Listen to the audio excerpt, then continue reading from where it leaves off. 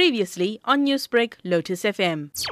On the 11th, we served Rusa with a suspension letter. And what they did from their side in the evening on the 11th at 10:15 to be precise, they then served us with urgent application. And this urgent application was done via an email, which according to us is not proper because it's not according to legal prescriptions.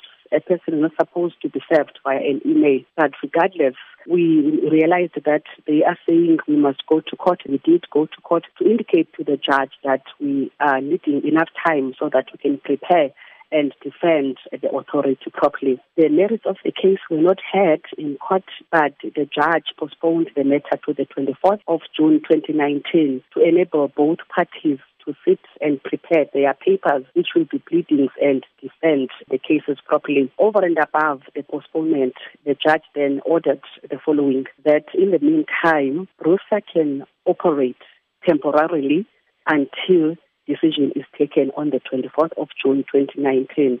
So we're going back on the 24th to state our case and decide and discuss the merits of the case. For now, from our side, we can safely say we haven't really uplifted the suspension. We are abiding by the instruction of the court to allow them to operate temporarily. Advocate, can you tell us exactly what allegations have been brought against Rusa? We are busy with our code of conduct inquiry, but I can say the allegations that are there that we were investigating are allegations that are ranging from assault, GBH, attempted murder, as well as murder. There have been reports that since this incident, Rusa has initiated an investigation into alleged corrupt activities at PSiRA Durban. What's your response to this? As PSiRA, we are saying we are a zero-tolerance corruption organization. And if Rusa and any person whatsoever has information about our employees, we then need that information so that we can deal with those employees. Because according to us, all the employees at PSiRA must have discipline beyond reproach.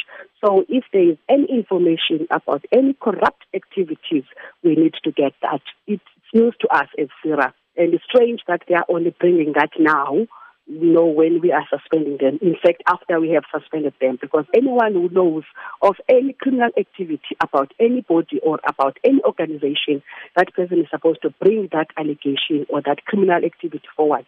Strangely, they did not do it that way. They waited until we suspended them. Then they are saying they've got a counterclaim against us, which we are looking forward, and we are welcoming that as PSiRA. Newsbreak, Lotus FM, powered by SABC News.